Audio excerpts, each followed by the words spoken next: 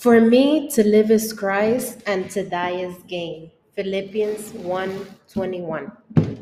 What a journey it has been. After spending a month in Medellin, Colombia, sharing the good news to the homeless, gang members, drug dealers, in the parks, in the different neighborhoods, sharing meals and the love of Jesus, and so many others, now I'm heading to another country where only the Lord knows where I'm staying, who I will share the good news with, and what will happen.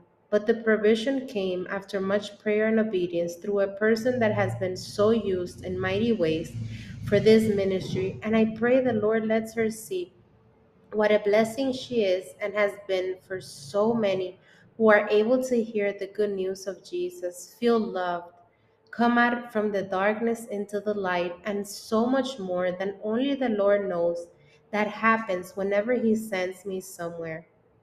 I don't even know most of the time the impact that the obedience makes, but I have to trust that I have been called and that He is leading. I trust my daughter and I are in His hands after being so attacked with that.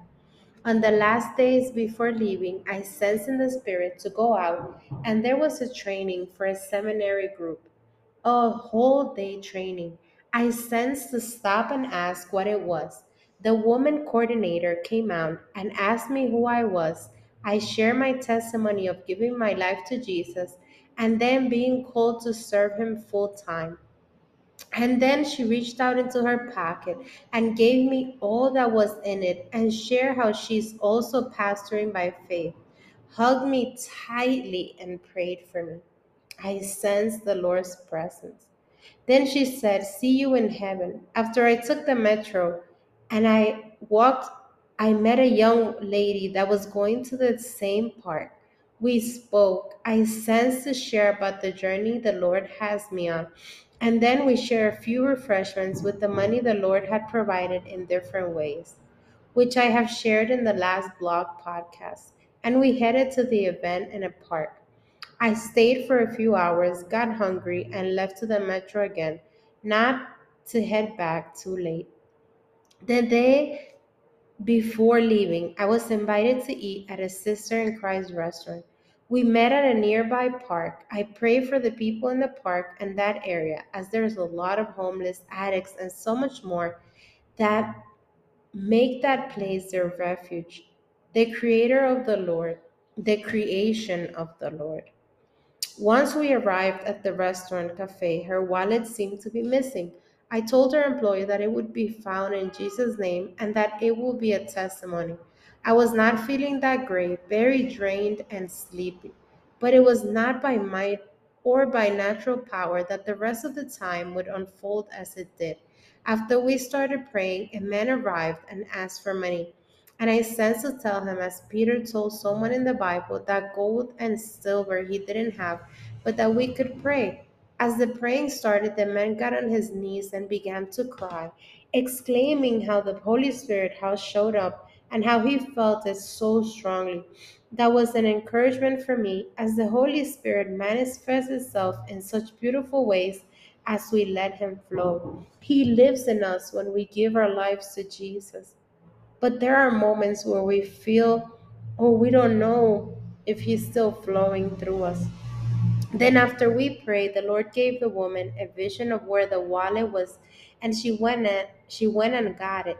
Then we prayed for healing in her employees' bodies, and she stated that the pain was leaving thanks to the Lord Almighty.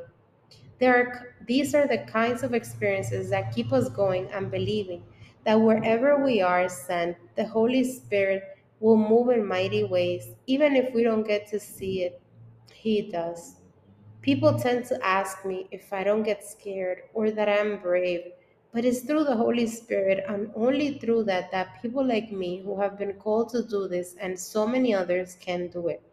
It is only by the power and love of the Holy Spirit that, regardless of the dark nights, the grief of the suffering and evil that is seen in the different places we are sent to, the doubts of the people who through testimony and faith get to know the living God creator, it is only by faith that all of this can be possible.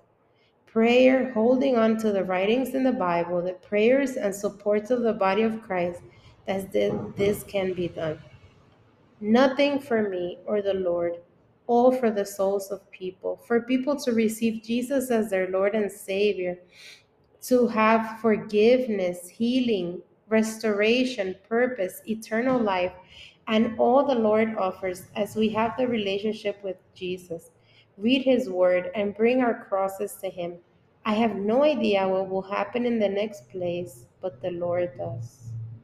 Thankful for my daughter, for my sister in Christ who every month supports this ministry, for those who take the time to listen, read, and share this blog podcast, and for the love of the Lord, the Creator, the King of Kings, shows His creation by sending them someone to remind them of how much He loves them, and all He wants is a relationship, not a religion.